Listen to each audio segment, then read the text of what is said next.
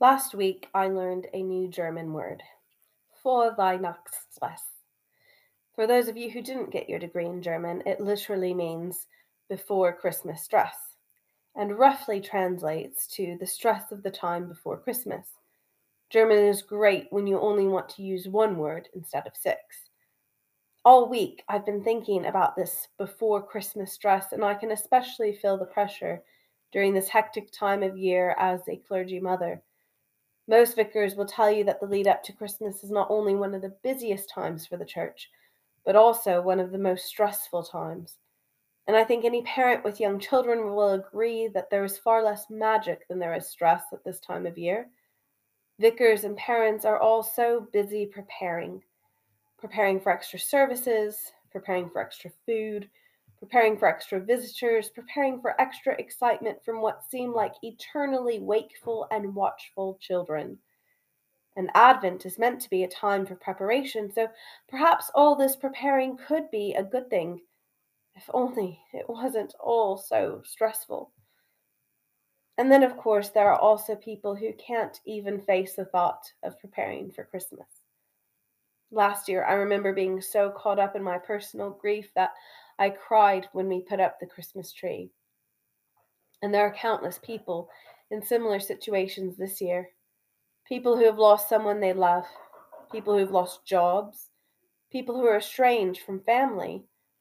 Right now, there are countless people struggling to make ends meet, to keep homes warm and bellies full. There's so much uncertainty around the world with wars and famine and disease. On top of the personal pains, there's so much collective stress and collective trauma, especially from these past 2 years of isolation and navigating new normals that just feel incomplete, particularly if someone is missing from around the Christmas tree. But today, the third Sunday of Advent, is Gaudete Sunday. Gaudete is the Latin word for the verb rejoice. More specifically, it's the second person plural present active imperative form.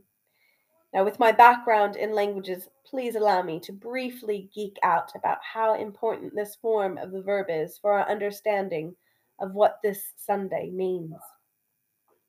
Firstly, second person plural is to say you, as in all of you. Every single one of you is included. Next, present active means it is something that is happening right now at this moment, and it involves you doing something, not just passively experiencing it. Finally, the imperative form is the command form.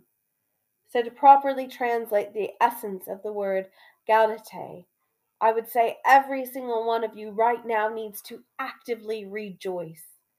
That is why the third candle we light is for joy. Because as it is written in Philippians, we are called to rejoice in the Lord always. In today's gospel, we see John the Baptist in prison, eager to know if Jesus really is the Messiah.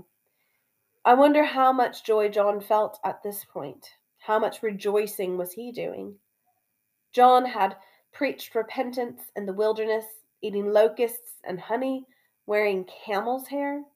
John was convinced to baptize Jesus, although at the time he believed Jesus to be the Messiah, and therefore did not feel worthy to baptize him. Now John is sat waiting in prison, waiting for the kingdom to be restored by the chosen one. With all this waiting, it seems John is losing faith that Jesus is the Messiah because he sends messengers to ask whether or not Jesus is, in fact, the Messiah that he's been waiting for, the one he's been preparing for, the one he's called for others to follow. But John doesn't get a straightforward answer from Jesus. Then again, I don't think anyone ever gets a straightforward answer from Jesus. With all this waiting, a whole life of waiting, John has understandably lost some patience, and I would expect that he doesn't feel much joy, especially being in prison. Regardless, we are commanded to rejoice in the Lord, because through Jesus the blind receive sight, the lame walk, those who have leprosy are cleansed, the deaf hear, the dead are raised, and the good news is proclaimed to the poor. Is this not reason to rejoice in the Lord? Surely this was reason enough for John the Baptist to believe Jesus Christ was truly the Messiah, that Jesus was worthy of all the preparations and worth all the painful waiting.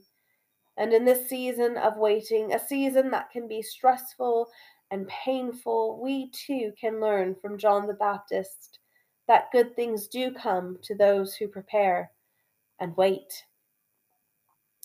It might be hard to see it now, the new kingdom that Christ will bring. It might feel overwhelming to be waiting on the world to change. But although Advent is about waiting, rejoicing is active. So at this time of waiting, we are not called to passively wait for the kingdom to come. We are instead called to actively rejoice in the Lord. To rejoice now means to show great joy and delight, but traditionally, it is to cause joy to someone. To rejoice is to bring joy to others. To rejoice is to actively bring the joy of Christ to all who are waiting for his kingdom to come. On this third Sunday of Advent, I say to you, rejoice in the Lord and bring joy to the world.